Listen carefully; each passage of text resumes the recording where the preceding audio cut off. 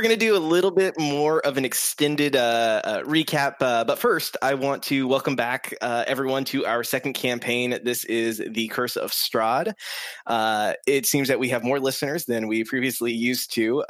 So I thought I'd kind of go around and have everybody introduce themselves and their characters, excuse me. If you guys just want to hit like your names, your class, and then your race or something like that, that'd be great. So my name is Mike Gager. I am the DM of the Curse of Strahd campaign. Whoever wants to kick us off. Sure. I'm Tyler. I play Zav the Sorcerer. Yeah, I think that's about as much introduction as I prefer. I'm mysterious. I'll go next. My name's Josh.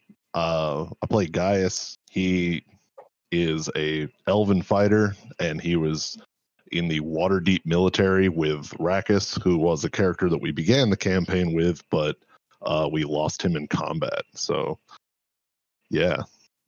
Got. I'm Matt.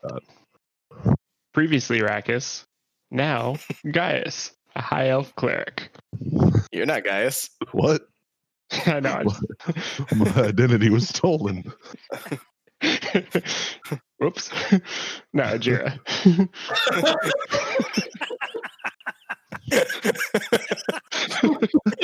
Like, dude, if you were a rogue, if you made this a is joke already that you... proved to be a helpful exercise just for us to know what we're playing. Dude, if you had made a joke like I'm a rogue and what I steal is people's identity, that would have... That was fantastic. Hi, my name is Gaius, and I like to party. Nobody parties with me. Yeah, and me. Gaius. Well, obviously, I'm the reason why we have so many followers. They just want to see who I'm going to play tonight. That was fantastic, dude. Oh my god. Oh god. Let's have Tom go next.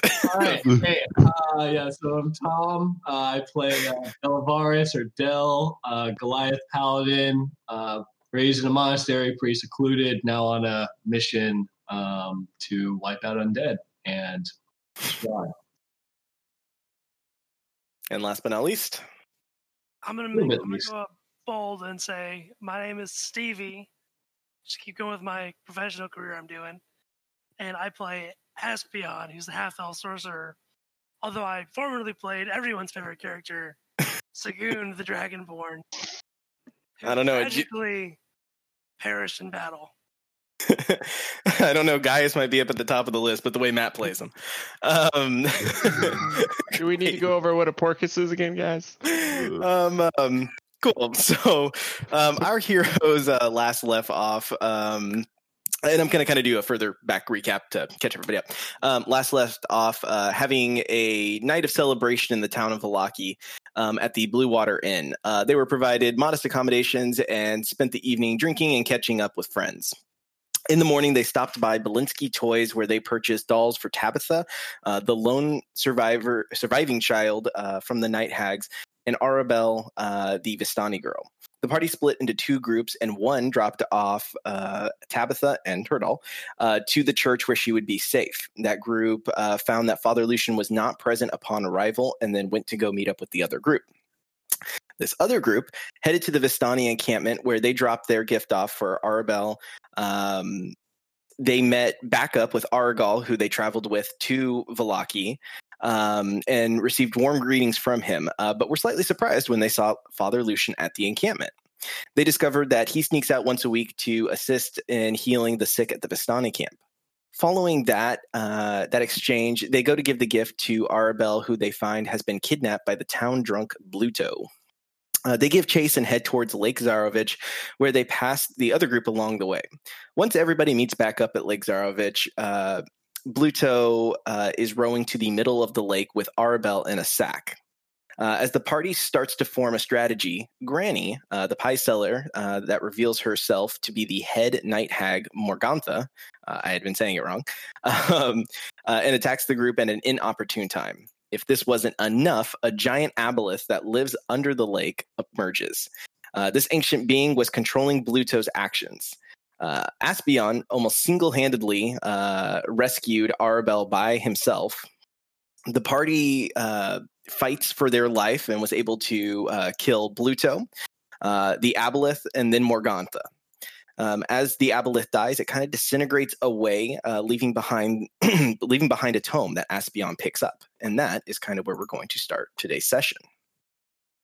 One of the questions I would have for the party is, so you pick up this tome, Aspion, you find it. Are you opening it up immediately? Are you taking it back to, I don't know, the Vistani encampment? You do have the little girl with you, and Argal. What's kind of your next move for you guys? Excuse me. I definitely want to open it right away because I'm pretty curious about the tome. Cool. Okay, great. Go ahead and roll me an investigation check. Anybody who might be interested in this tome, and then for sure Aspion.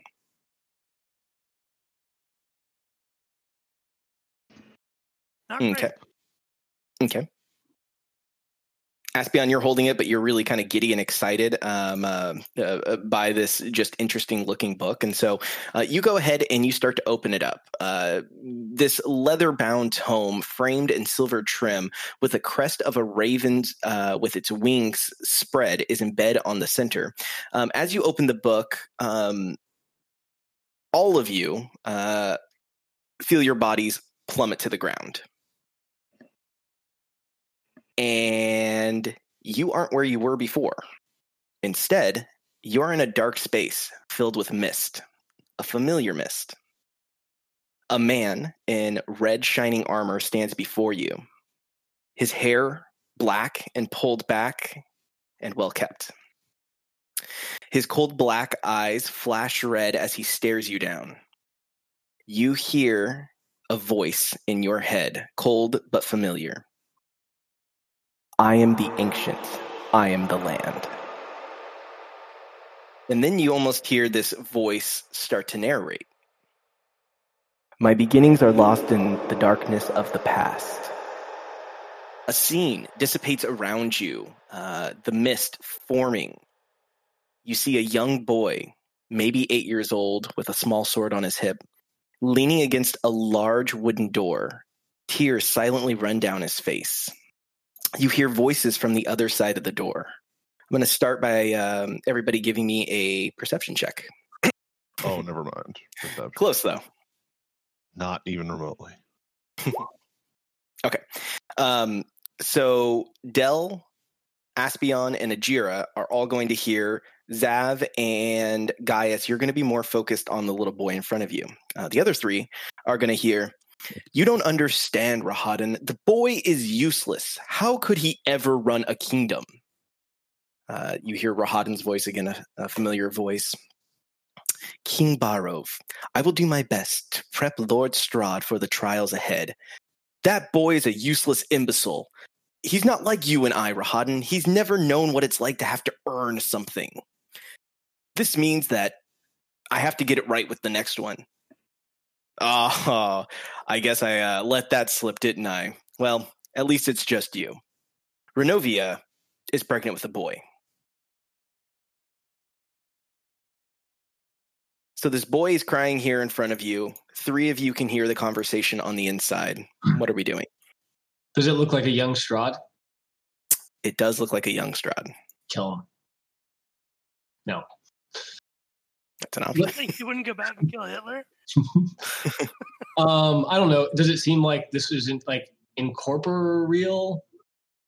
Does it seem like it's real? Like you started out by being completely surrounded by darkness and mist, and then you were staring right at Strahd, and then it kind of materialized into a. I guess go ahead and give me an investigation check. It's going to be a pretty high DC. Anybody who's interested can give me an investigation check. It's pretty high DC. I guess what Dell's curious is this like an illusion that's in his head, or is he here? Like that's what he's like kind of would be trying to figure out, I think.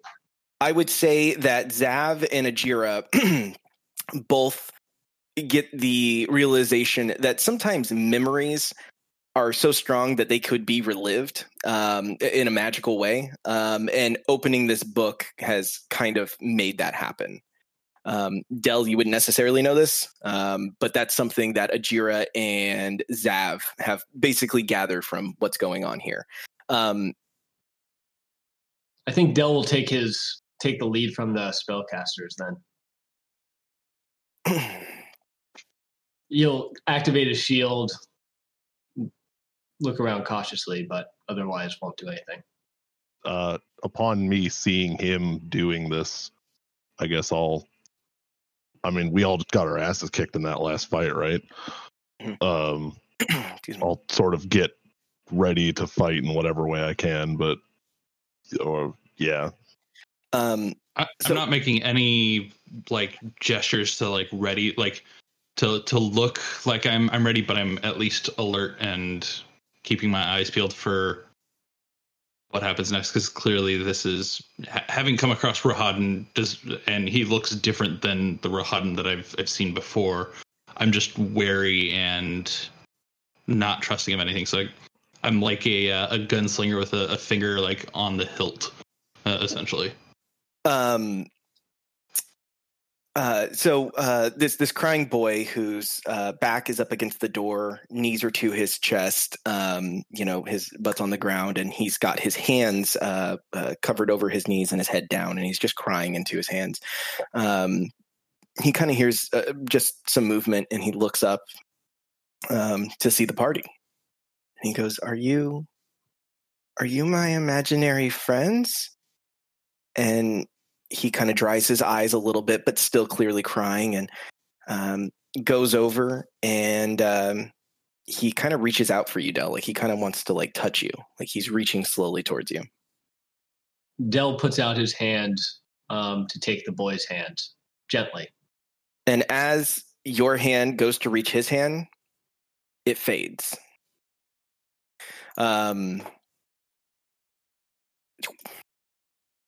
You hear the narrator's voice again, kind of all goes black. I was the warrior. I was good and just. I thundered across the land like a wrath of a just god. And then it starts to materialize again.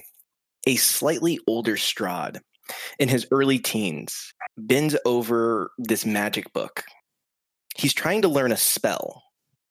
And he's just trying over and over, and he gives it a shot, realizes he gets it wrong, and then goes right back to the spell book, and he's just doing this kind of loop over and over. Again, how are we interacting? If we are.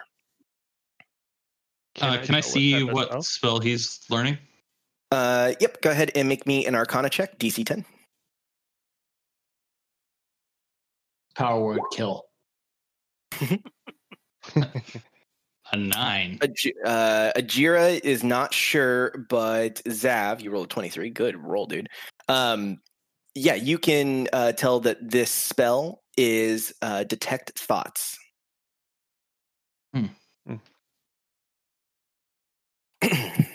So you kind of go ahead. What else is in the room? Yeah, this is a normal study of what you would consider, I guess, like a teenage boy. He's trying to basically use this spell on a cat that's in front of him to see if he can detect thoughts.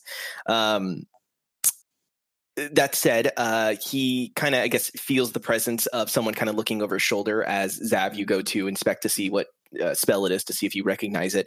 And he notices you, and he goes, I remember you. Do you think you can help me with this spell?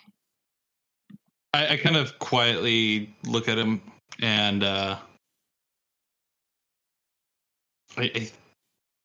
think so. I don't know if I know this one offhand, but let me take a look. Okay. And I'll look more in depthly at the book he's looking at. Is it like the I know detect thoughts, but don't have it prepared, but have that available. Is that it? It is very clearly detect thoughts upon further inspection. It is very clearly detect thoughts upon further inspection. That is correct. It says it big bold letters right at the top of the page. That said, you are familiar with the spell, but almost like a musician who just knows how to play music, you don't necessarily know how to read spells. That said, you do have that innate ability as a sorcerer to cast spells. So I would say almost give like a teaching check. So I guess I would call that something like a wisdom check to see how well you're able to teach the student here. A 4. Yeah, so you just kind of do something like this, and it kind of do some hand flourishes that clearly don't translate into how the spell actually should be cast, but it's what I've learned in the limited time that I've been able to cast spells. And I just kind of flick my hand and just do this, and then you just hear it. Are you able to hear it? He tries to do exactly what you did, and it just doesn't work. He just doesn't understand how to get that to work. He's like, I'm doing it just like you are. Why won't this work for me? And he's just getting frustrated. He's like, gosh, even my imaginary friends can't help me out. And he just kind of puts his hand on his head and just kind of puts his head down. Is anybody else interested in helping in this scene? Dell says, boy, what's your name? Strahd. He looks suspiciously at you. What year is it? Oh, Jesus Christ, you're going to ask me a question that I don't know the answer to. I apologize, I don't know the answer. There is an exact year for this. I will get back to you as to whatever it is, he says it. Yes, he replies with the year, but it's prior to the year that you know it to be. Right. I want to step in. Mm-hmm. So, kid, you say you're asking for your imaginary friends. Yeah. Do you have other imaginary friends? No, I think it's just you, and you guys only show up sometimes. And then as he's saying that, again, it fades out. Right back in. Now you're in a scene where, again, Strahd maybe just kind of cut to a different type of training, and he's training with a new weapon, like a sword.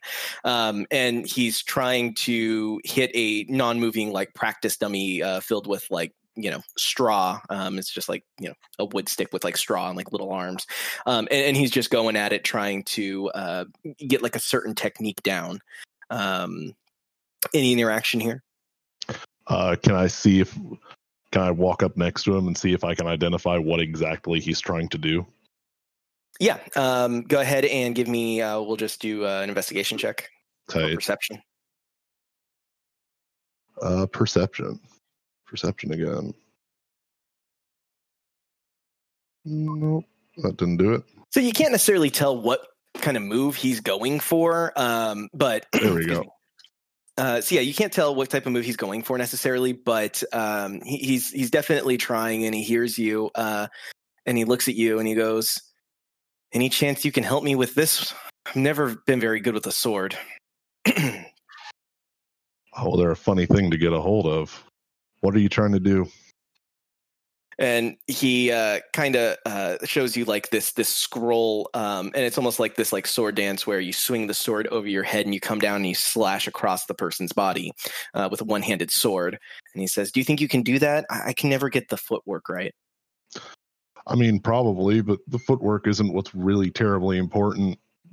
The whole thing you should be thinking about is where the sword is between you and your opponent.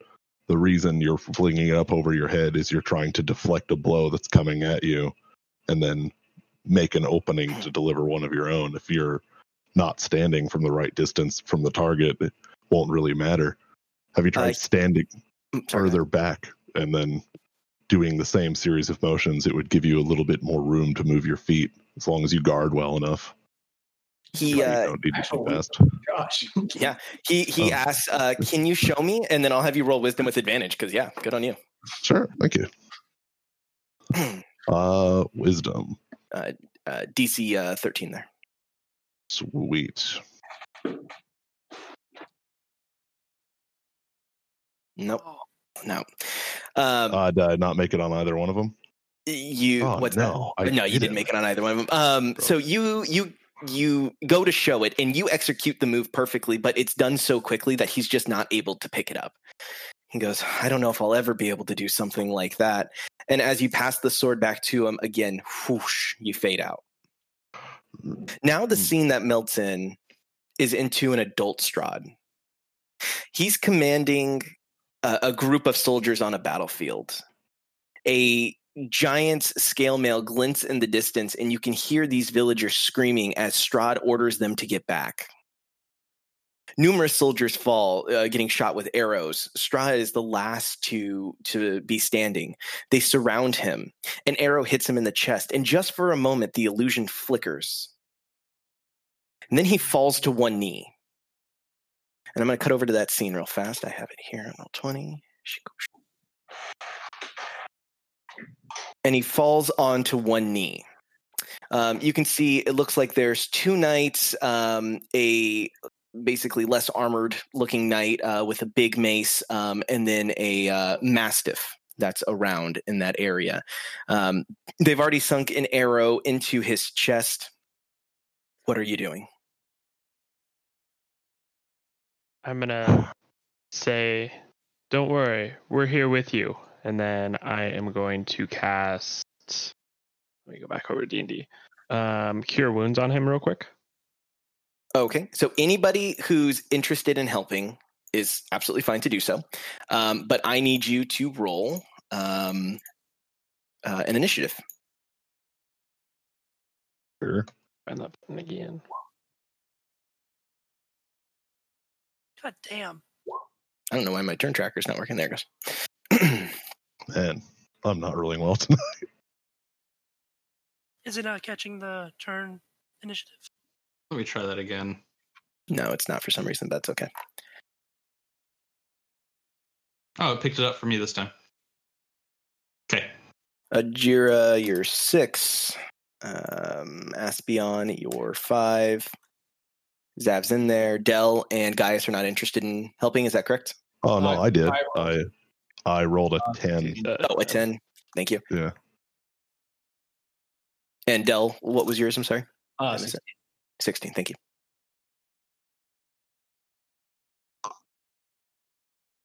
Okay. Great. So I didn't mean to do that. My bad. No. Really? It's not a bitch. The good news is I just had to put you guys in. That's what she said. Nice. All right, let's do this again. All right, everybody call it out. Let's start with Ajira. 6. Aspion. 5. Gaius. 10. And Dell was 16. Did we lose Tyler? Oh, no, he's just... Okay. All right, Dell, I'm sorry. You're going to start us out. You were the first on the initiative order, so you were the first to kind of react once you saw Strahd get hit in the chest with that arrow. Also, can you guys see light-wise? Yeah. Yes. Yeah. Dell will move here in front of Strahd and will take up a defensive stance. Great. The gentleman right here. He'll animate his shield if it hasn't still been animated between the memories. Say again, sorry. He'll use his bonus action for his animated shield if it hasn't still. Yeah, no, it's fine. I'll let you have it. The knight that's right here is no longer able to hit Strahd with his crossbow. You are basically blocking the path there. Anything else you want to do there, Del? I guess I still have an action, so I guess no. You know what? He remains. He just remains in a defense. He uses his action to go a defensive stance. He doesn't help, but he doesn't do anything else. Got it. Zav, your turn. I will stay where I'm at and firebolt the guy with the crossbow. All right, go ahead and give me an attack roll there. Okay. Random question. For the purpose of this battle, since it's sort of like not corporeal, like Tom said, are we like freshened up, or did we still just get beat down in the last fight? You got beat down. Dang. Never mind. It's 23 to hit. Yep, that's going to hit, and 15 damage. Yep. So spell. I don't know why it's rolling. Yep. Sorry, I got too many people talking at once. All right. Steve, go ahead. spell slots are occupied as well. Yeah. So everything is still the same as the previous fight. We're just going to kind of pull it over. Okay. Gaius, you're up. Take a shot at the guy that's closest to Dell. Okay. That's this gentleman with the crossbow. Yes, sir. And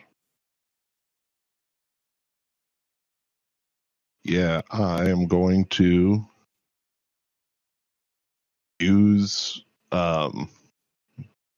what's it called? Sharpshooter. So reduce whatever I roll by 5. Got it. That's not going to hit. Darn. All right, I'll take another shot, I guess. Yep. Do the same thing.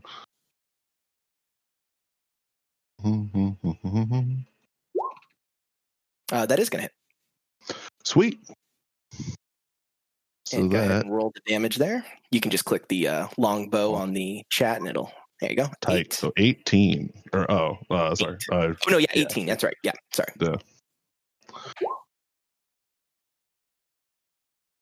Okay. Got that updated here. All right. Homie's looking bloodied. He's not too happy about that. Guys, anything else we're doing on your turn? Nope. Okay. Just- Ajira, yeah. you are up. I would like to go up to Strahd and do a cure wounds on him. Great, yeah. And then let's see. And cantrips are actions, right? Yeah. I would like take out my shield and just get it into like a blocking position, but other than that, that's it. Great. Okay. So yeah, Strahd is back up on his feet and the arrow falls out of his chest. And armor there, and he's back up on his feet. And he looks at you kind of deeply in your eyes. We're going to cut over to Aspion. Your turn. Oh, which one you say was looking pretty beat up? This guy is not doing too hot. The one right in front here. I'm going to hit him with. Hit him with it. Let's see. Yeah, he's in the range. Second level magic missile. Great. Go ahead. Light that sucker up. And you'll have to cast it 4 times for second level, I think. Right? 4? Yeah. 3 times. 3 is level 1. I think 4 is level 2. Oh, yeah, you're right. So yeah. 2, 3, 4. Great. So 13 damage. Yep. Perfect. And he is on death's door, but he's still hanging in there just a bit. Whoopsie.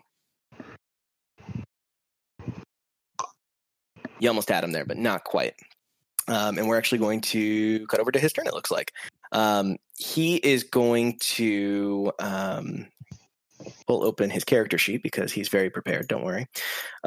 He is going to use his heavy crossbow, and he's going to fire at Dell because you're right in the way here. And he's going to take his 2 attacks. And he'll have disadvantage on both of them for using the dodge action. Perfect. Yeah. Mm-hmm. Got it. All right. So a 3 and a 17. Both miss. Great. So neither of those are going to land upon you. He's going to take his bonus action to try to reload. And then we're going to cut over to the other knight who has his great sword out, and he's going to rush up to you. As you can see, there's little barriers here. That means that he can't really get around you in a way. He's going to hit you with his great sword twice. And not that it matters, Del, but I do think that the dodge action might only count for melee. I could be wrong, but it doesn't matter either way. I mean, yeah, I think what I was reading says any attack roll made against you. Okay. And you dexterity, but got it. Okay, no, fair enough. I'm not reading the actual book. I'm just reading a website. No, I trust it. Okay, cool. Either way, this is also going to miss because he is not rolling with advantage, even though the game likes to think we are. Now we're going to be up on Strahd's turn. He's going to thank you. He's going to say, "Thank you for healing me. I know now that you're not my imaginary friends. You're my guardian angels. He targets the Mastiff right over here, and he pulls open his character sheet because, again, he's very, very prepared as well. And he is going to cast... He's going to get down to his spells first, is what he's going to do. And then he's going to cast Ray of Frost. And I don't actually know what the AC is on this guy, but it's going to hit. Low AC. It's going to hit, and it's going to kill the Mastiff. So the Mastiff is dead, and it creates like a little ice puddle on the ground and a cold-looking Mastiff. And Are we sure that Strahd killed the dog and not Sagoon from beyond the pale? As always, the dungeon master killed the dog. It's going to be this gladiator's turn, and he's going to run up, and he's actually going to get over the barrier here. It is considered, like, I guess, unstable terrain, whatever you want to call it, and he's going to basically jump over here, and he's going to attack on Strahd. And he'll roll. Del will use his reaction to impose disadvantage with one of his paladin abilities. Perfect. Okay. And then I'm going to do... with disadvantage, I rolled a 19 and an 8. The 8's definitely going to miss. The 19 is going to hit Strahd, and it did 14 piercing damage. He is back down to one knee. So he's still technically up, but he is not looking too hot. We're going to circle back around to Del's turn. Okay. Del will again assume the defensive stance.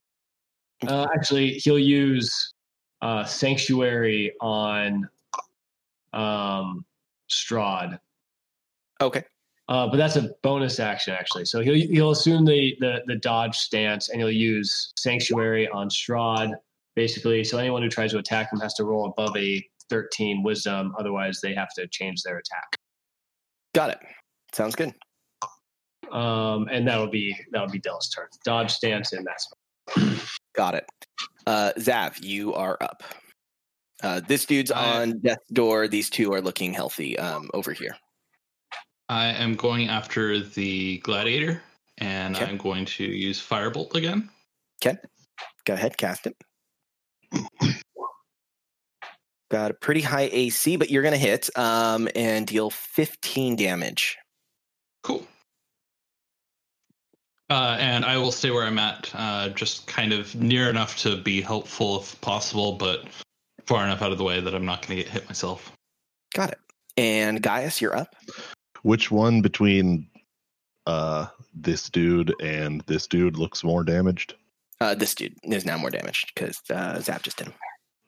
Sweet. I'll take a shot at this guy. Okay. And then, yeah. And are you doing sharpshooter? I am not doing sharpshooter. Okay.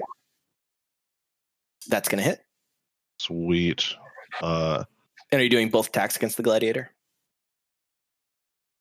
Yes. Okay. But the first one I'm going to activate Enfeebling Arrow. Oh, okay. Make sure you roll the damage for that as well. Yeah, alrighty then. I can do that. So longbow, so 11 piercing. Okay. Plus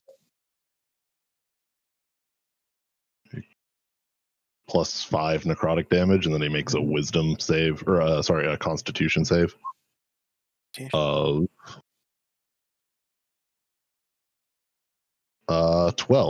DC 12.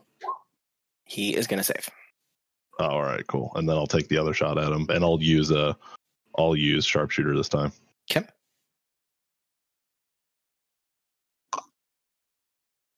That's going to connect. Coolio. All right, so 6, so 16 damage. 16 damage, perfect. Nice. So he took 32 that turn. Coolio. Yeah, that's a hell of a turn. Nice. And then I guess I'll just keep the position I'm at. Okay. Perfect. And Ajira, you're up. Cool. I want to move around over to this guy.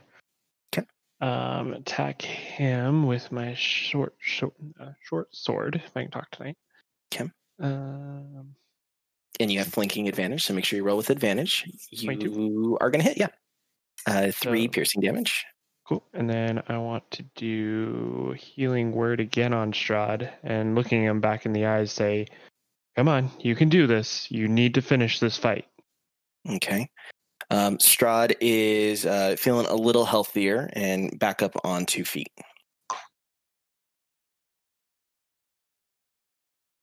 Aspion. Okay, I'm gonna move just a little bit closer. Okay. It's like right there. Okay. And then I'm going to cast a magic missile at the first level. Okay. This dude. Okay. Cast her up.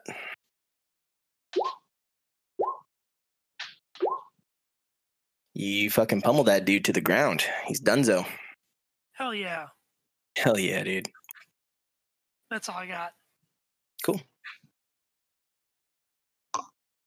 All right.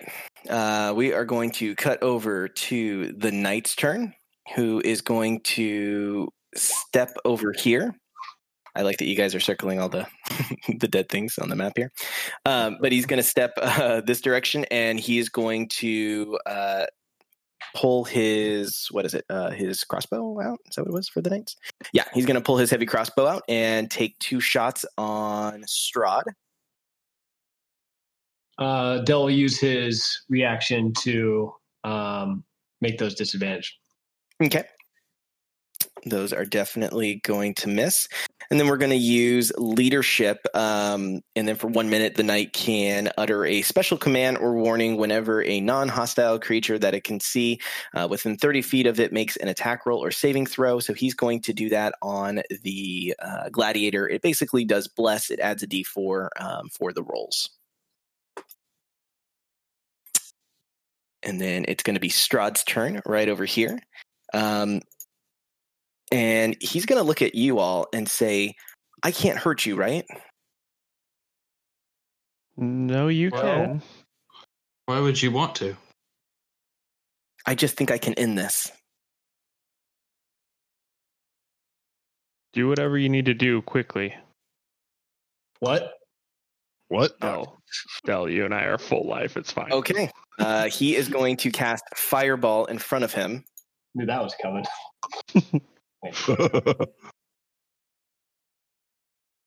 All right. I need everybody. So that's actually not everybody. It's just Del like, and what? Ajira to make deck saves for me. Dell actually Everybody? also gets advantage from the dodge ability. Gives you advantage. That is true. Yeah. Go ahead and roll that with advantage for you, Del. Oh, that might not help you. What's his... He's a pretty high level caster. Where is... I think it's 15. No, it's DC 19. I see it up there. What the fuck? He's a high level. He's a fucking wizard. Sorry, man. But so everybody here is going to take 32 damage. No. It's okay. We're all going to be fine. There's no way we can. I'm still up. Barely, but you're up. You say 32? 32 damage, yeah. Everybody's looking pretty bloodied over here. Not doing too hot. Okay. The gladiator didn't quite go down. Actually, neither did the knight because they were both pretty high life. Didn't quite go down. So it's going to take its turn and attack on Strahd. And that's going to be 2 melee attacks here.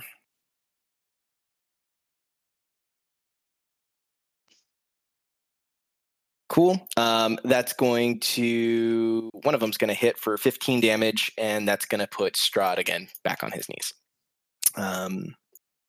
He actually has 1 life right now. So, with that, we're in our 3rd round here. When that happens, you start to see these men and women wearing these eccentric clothing run up with knives and just start attacking and slashing at the knights and the gladiators, just kind of like pushing through you guys. Everybody's just running in, just straight warfare style, and just slashing and attacking them. And then as they start to go down, the knight and the gladiator, as they're falling to their knees and to their death, one of them's over there and he's got Strahd kind of laid out across the ground and is pouring some medicine into his mouth. And you guys start to kind of fade from this. Go ahead and give me perception checks, though, to see what you guys can see as you fade away from this. Ajir sees it. Zav definitely sees it. In this game. Del has gone blind. So only Zav and Ajira see it. But Zav and Ajira, you recognize these folks as Vistani. So to kind of go back over to my notes. It was you hear again the kind of the narrator's voice. But the war years and the killing years wore my soul as wind wears on stone into sand. Again, the scene, of course, is fading out. You kind of fade back in, and we're going to flip over to our other screen here. Shoosh. Okay. So most of this is just theater of the mind tonight.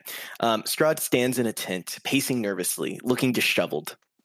He hears someone at the tent door and quickly casts Alter Self, turning him into a more presentable version of himself. A young page runs in, hands him a letter, and runs out. As he reads the letter, his eyes fill with anger and tears. Magic sparks from his fingertips, and he kneels to perform a ritual. Who looks at the letter? Can we see what it says without getting too close? Yeah, he's. Like how far away are we? Basically, you guys are all in the same tent. It's a pretty large tent, but he's turned away and knelt down, performing a ritual. Jira will. That's okay. Too. Okay. I will not. Me too. Okay. So for those that are looking, it sounds like everybody but Zav and Del. The letter reads, "My son, it is with a heavy heart that I report your father, King Barov, may he rest in peace, has passed away. Your younger brother, Sergi, has come to age where he can come to court. Once Sergi has found a bride-to-be, he will inherit your late father's lands. While you are the firstborn, the position was never quite right for you. Well, of course, I imagine this comes as a great relief as to have this burden lifted off of your shoulders. With warmest regards, your mother, Queen Renovia." So you guys are just watching Strahd kind of perform this ritual, and before you can see the effect that the magic has, the scene again starts to dissolve into mist. Again, the narrator's voice, Strahd's voice, is, "All of the goodness slipped from my life. I found my youth squandered and my kingdom gone. My army settled in the valley of Barovia and took power in the name of a just God, but with none of the God's grace or justice. I called for my family and brought them to settle in Castle Ravenloft. You are flung into a warm summer day. The sky is bright, cloudless blue, and only really visible between a canopy of trees. You find yourself seated atop a fancy black carriage that sways under you. I don't know how you guys are all fitting on top of this carriage, but that's the way I designed it, so deal with it. Inside, you hear slightly raised voices. The carriage is headed up a steep path towards a massive castle made of shining black stone. In the summer light, it looks newly completed.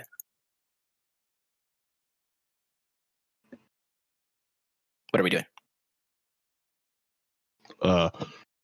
Press my ear down to the bottom and see if I can hear what these people are talking about in this carriage. You're going to have to give me a super high perception check. It's possible, but a super high perception check.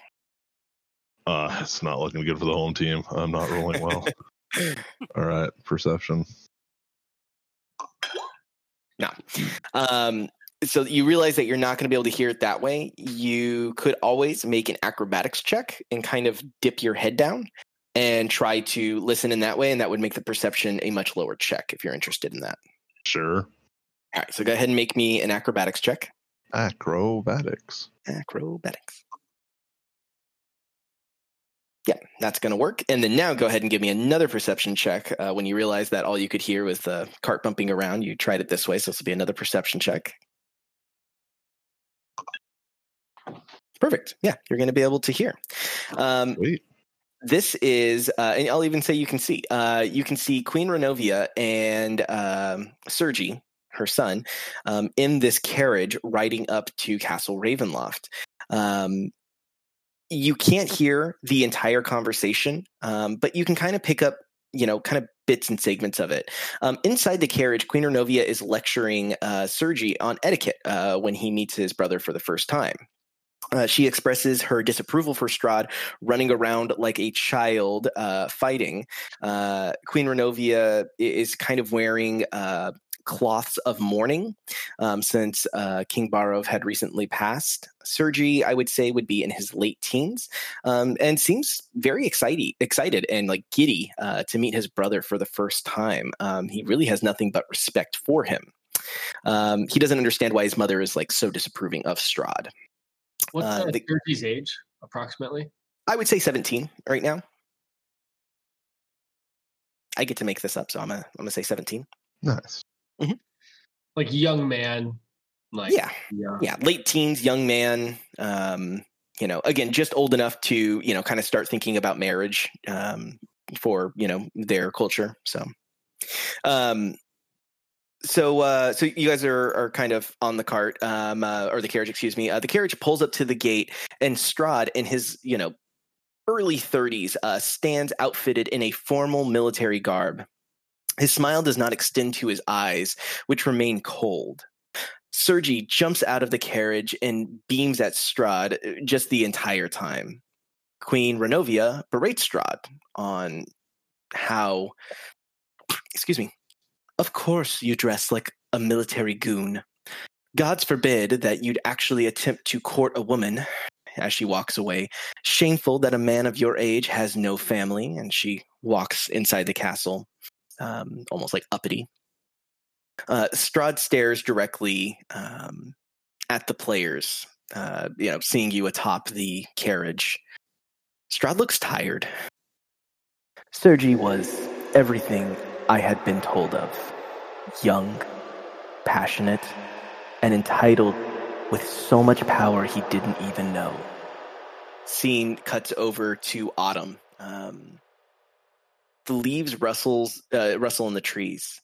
Strahd and Sergi appear only a few years older and are practicing sparring in the courtyard. Gracefully, they dance around the courtyard. When Sergi's sword catches the sunlight, it lets off a bit of a bright flash of light. A small crowd starts to kind of form in this village, and folks are taking bets. A young woman with bright auburn hair sits in front. When she waves at them, Sergi beams, and Strahd just kind of tries to hide his blush. Of all the people in Barovia, there was a woman I loved above all others. Some called her joy and treasure. I called her Tatiana, and she would be mine. The villagers are kind of more and more enthusiastically calling for bets and egging the siblings on in this sword fight. Do the players want to interact with any of the villagers? Can we see what Tatiana looks like from our vantage point? Like, do we have a clear sight? Yeah, go ahead and roll me a perception check. Anybody who's interested. Yeah, I'll do that. Aspion sees. Why did I even Aspion blinks and sees the back of Aspion's eyelids. Everybody else is able to see a young woman, beautifully dressed in a nice dress, but has almost an identical look to Irina. Except the only difference would be that Irina dresses in like armor, and she is dressed like a casual villager, in just a nice sundress. Does she look the same age as Irina now, or And is this? She looks pretty damn close, maybe a little younger than Irina right now, but pretty close in age. The other thing I would be looking for, and we can circle back to this in just a second. The other thing I'd be looking for is who are the crowd kind of rooting for? Are they in Strahd's camp? Are they in Sergi's camp? Like who's kind of got the momentum going? Oh, it's a little of both. There's not a one side picks all. In fact, both the young men look like they're having a good time with this. And the fight. Oh, sorry. Go ahead, Josh. I was gonna say, does it look like the villagers can see us, or do we get the idea that we're visible to the villagers? Or we're just kind of blending in. Nobody's really paying you mind. All right, cool. I was wondering if we could say they can't see you, but they're not really paying you mind in this moment. So Tatiana is of course smiling, and then when Strahd kind of catches her eye, he takes the moment to show off. He does the spin move that Gaius was attempting to teach him, and knocks Sergi down. Tatiana jumps in quickly and stops the fight before anything dangerous can actually happen. Not that it was necessarily going to. This scene ends with Strahd seeing Tatiana clutch Sergi's hand as she helps him up to his feet. The scene dissolves, and you see rapid flashes of the three of them as friends. Finally, the image shatters. So it's just flash, flash, flash, flash, and then it just shatters. And again, you're standing in a black room.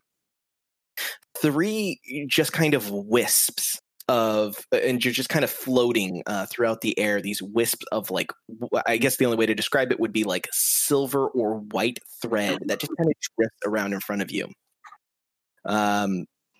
Written on the wall, it says, "The past is a braid of memory, time, and pain."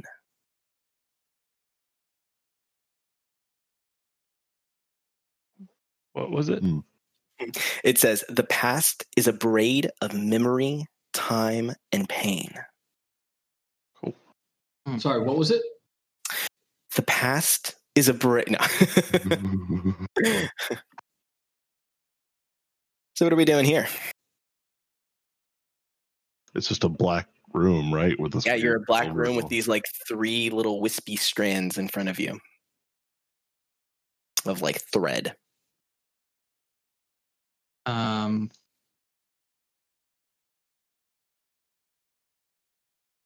What are these? I say aloud, hoping that someone answers me. I'm going to sort of like walk up to one of them, I guess. I'm going to pull out a small piece of paper or parchment and like kind of sketch what I'm seeing the best that I can, just to have a note of it, because I've never come across anything like this before, and it's kind of strange. So I'm just going to quickly like draw a little sketch, pocket that. Okay. Del will go with Gaius and just sort of investigate them, looking but not touching. Okay. Yeah. I mean, you get closer, but you can see that these are just shimmering threads is really what they look like. Did you see where they're coming investigation? Go ahead. From? Like, are they coming up from the ground or? Nope, like, just kind of floating there. Huh. I'm going to reach out and like poke one. The right, middle, or left? Are they different colors? Nope, all the same color. The one on the far right. That's fine. You are going to take... Stand by. Holy crap.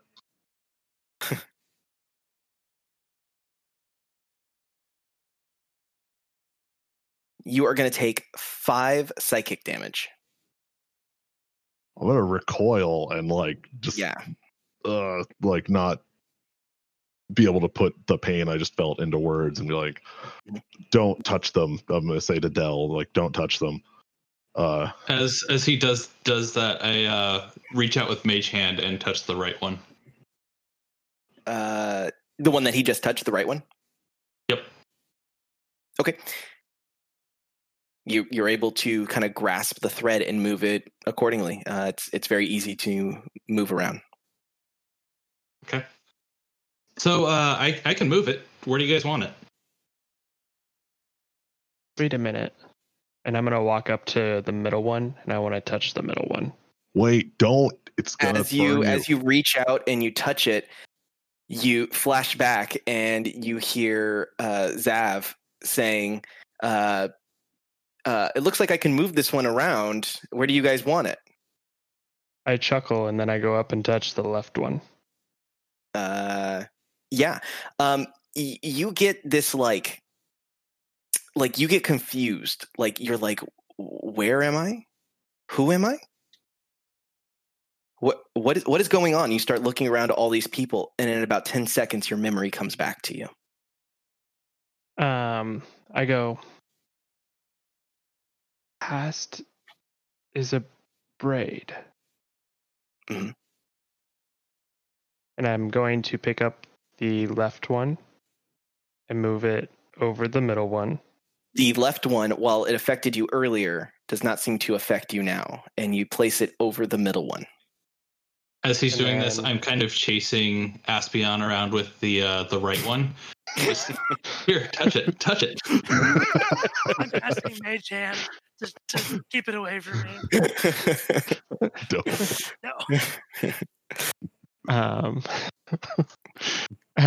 As I look back, I kind of shake my head and go, Zav, may I use your assistance? Oh yeah, what do you need? The strand. Once Gaius touches it, of course. Wait, what? Why do I bring it right up to Gaius's nose, just like even with. You got to conquer your fear sooner or later, big guy. It just like burned my mind. I don't want to touch it again. Fine. I'm gonna try to swat it away. Get it in the back of my hand. Gaius, as you swat it away and it hits the back of your hand, you are going to take no damage. Oh. It seems that it didn't affect you like it did last time. Oh. And because I know that actually did damage to him, I'm going to just side on the side of caution. I'm going to channel divinity, so I'm going to take out my holy symbol and restore 25 HP divided among any creature. So I'm just going to do it on myself up to half of my health. And then I'm going to take hold of the braid, or the one that hurt Gaius, and braid the 3 into a braid.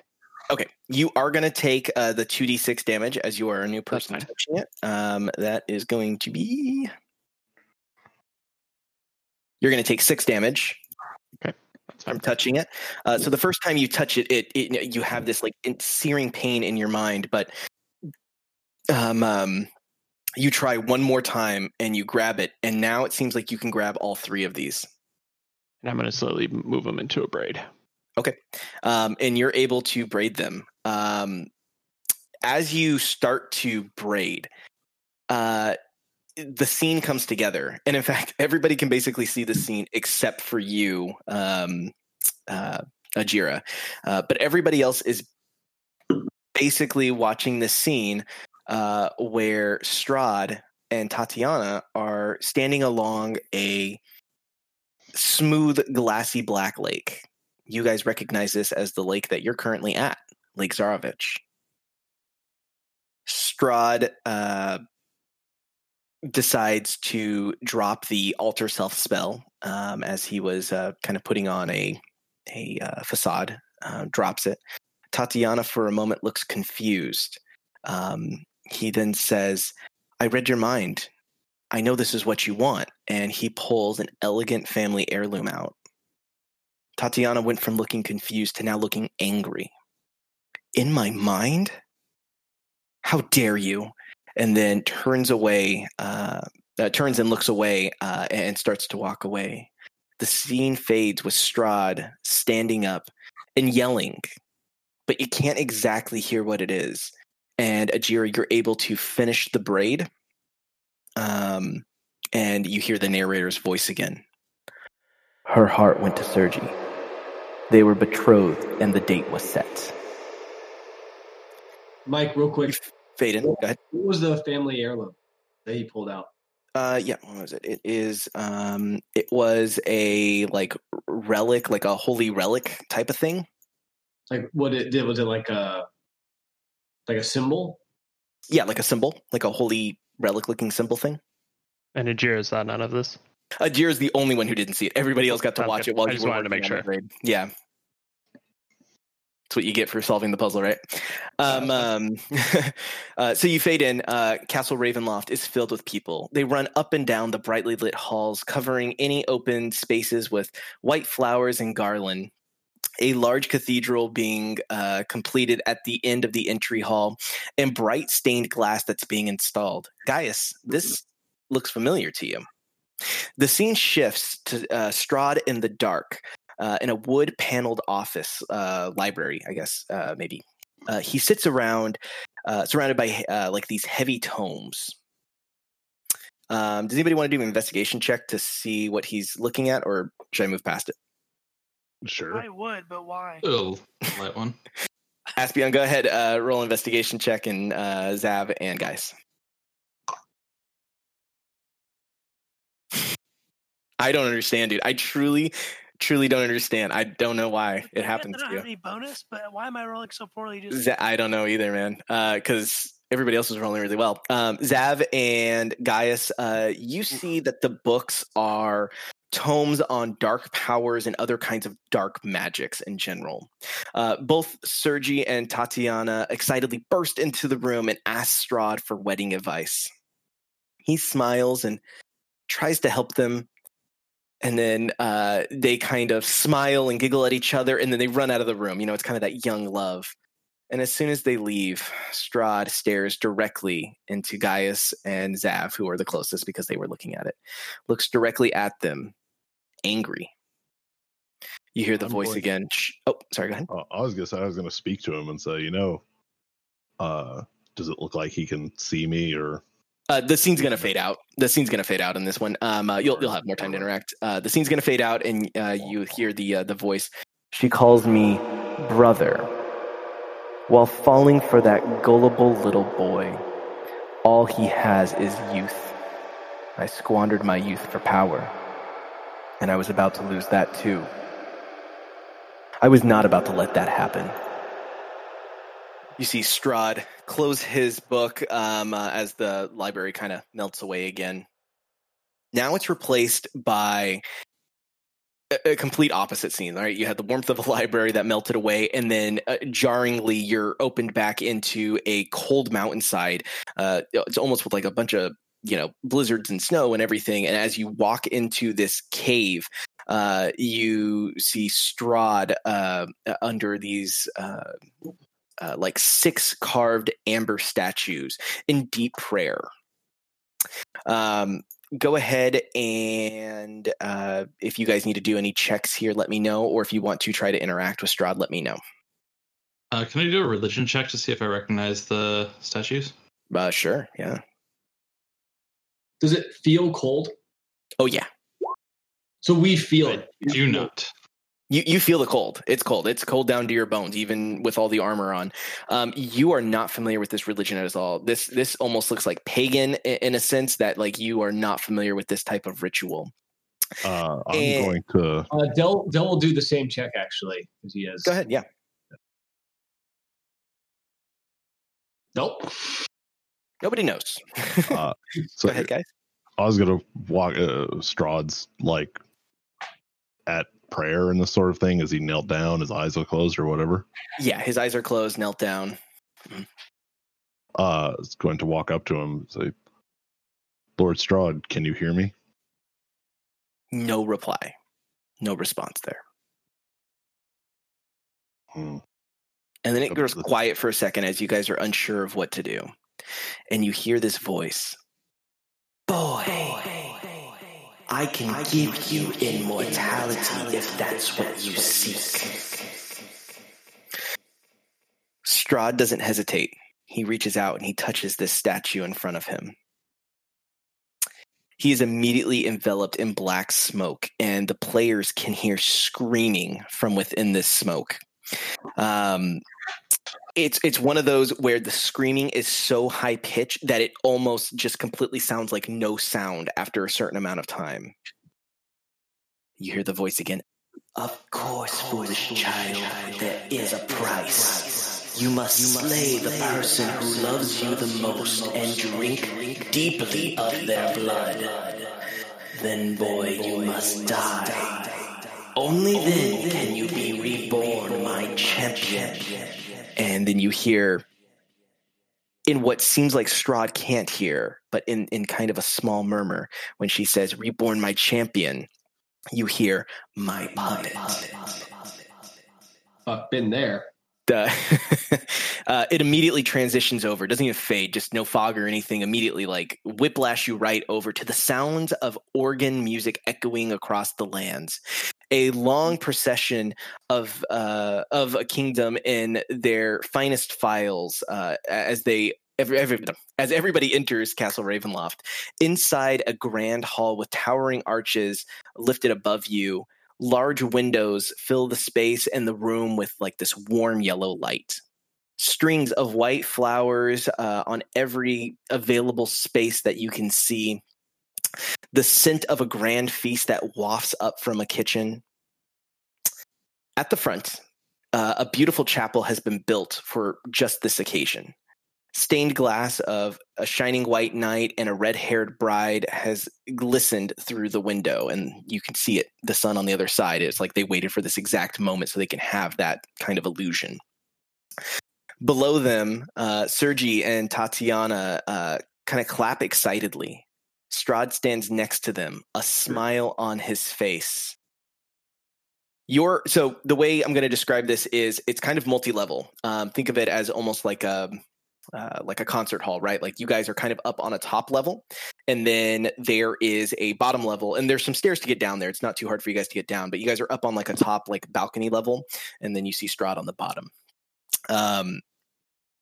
But you can see this like smile on Strahd's face. He sees you. He sees all of you. He looks tired. His hands are shaking. What do we do? Go up to Strahd. Okay. Just walk. I'll follow. Yeah. So you're going to basically activate the situation as you start to walk towards the front. He kind of gives you this like deep head bow, like a thank you to you, Del, as you're taking the lead here. As I see him do that, I speed up. Yeah. Walking quickly now. Yeah.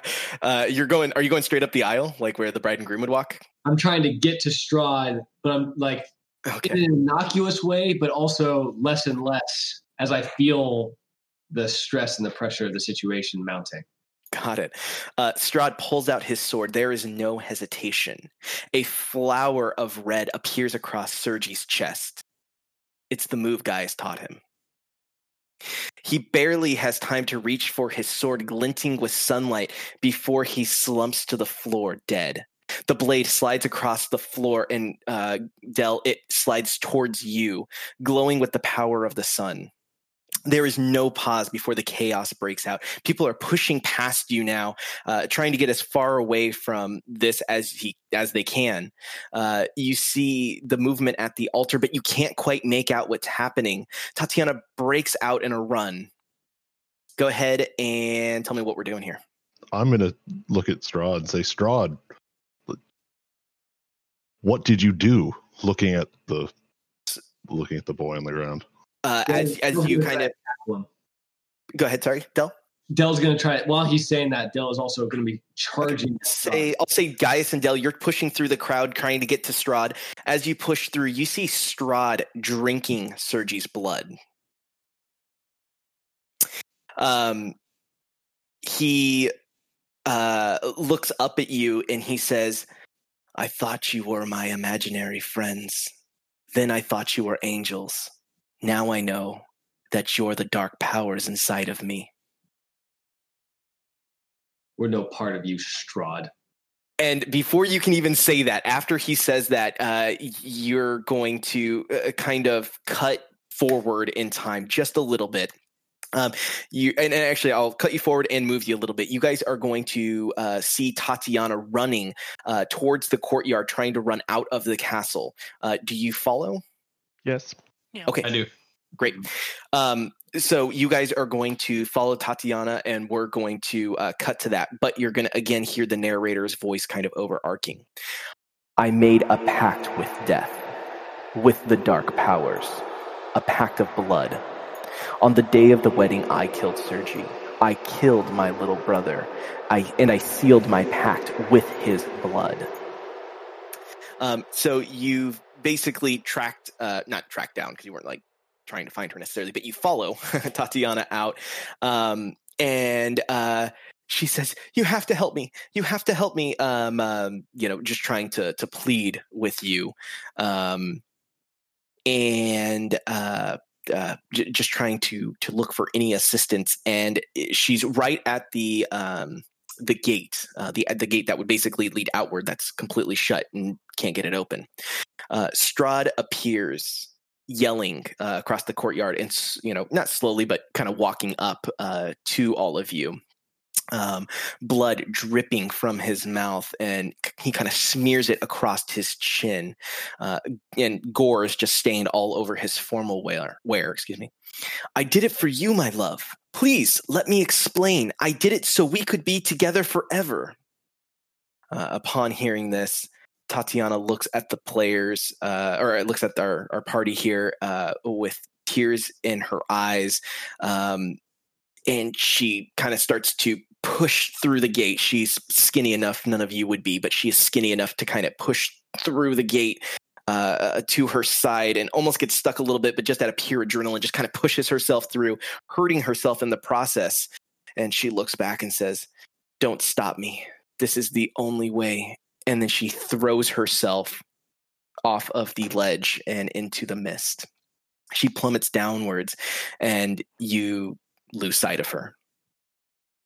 Strahd screams and runs forward and tries to lift the gate by himself, and he looks to the rest of you and he says, "Help me! Help me!" What do we do? Strahd. Too late. I grab the gate and I push it back down. So you're pushing the other way. Mm-hmm. I just say Strahd. I just sit idly by. Okay, guys. She threw herself. There's no way you can go get her. She's dead. No, I can get her. He kind of pulls back and he starts looking at ways he can maybe scale the wall. And you hear the narrator's voice again, distinct from Strahd's, which sounds young in the moment here. This narrator's voice sounds older, and it says, "I watched everything I ever wanted fall from my grasp." And an arrow streaks through the air and pierces Strahd in the back. Then another, and another, and another, until he falls. He was trying to scale, so he falls down from the castle walls and is lying in the courtyard, staring up at you. Instead of an enormous amount of blood, the color just simply drains from his skin. His eyes, which were once deep brown, have now turned crimson red. He grows fangs in his mouth, and he stands up, shrugs off the arrows, almost as if they didn't penetrate his skin at all. It was thousands of feet into the mist. No trace of her was ever found. Not even I know her final fate. Arrows from the castle guards pierced me to my soul, but I did not die, nor did I live. I became undead forever. I have studied much since then. Vampire is my new name. I still lust for life and youth, and I curse the living that took them from me. Even the sun is against me. It is the sun and the light that I fear the most. But little else can harm me now. Even a stake through the heart will not kill me, though it does hold me for a moment. But the sword, that cursed sword that Sergi brought, I must dispose of that awful tool. I hate it and I fear it as much as the sun. I have often hunted for Tatiana, and I have even felt her within my grasp, but she escapes me, she taunts me, she taunts me. What will it take to bend her love to me? More pressure, less. I do not know. I now reside far below Ravenloft. I live among the dead and sleep beneath the very stones of the hollow castle of despair. I shall seal shut the walls of the stairs that none may disturb me.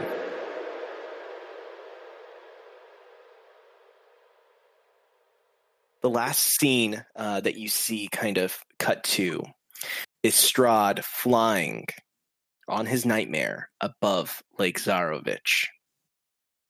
He has this tome in his hands, the one that Aspion held, and he drops it into the lake. With that, you slowly sit up. You're back to where you were when you fell. You're in the foliage, Irina and Jeremy over you. You feel stronger, healthier. You have received the benefits of a long rest and have leveled up to level 6. Nice. Sweet. That is tonight's session. Strahd is still healthier than half the guys on Bumble. Dang. Is it that bad? I didn't know the struggle was that real out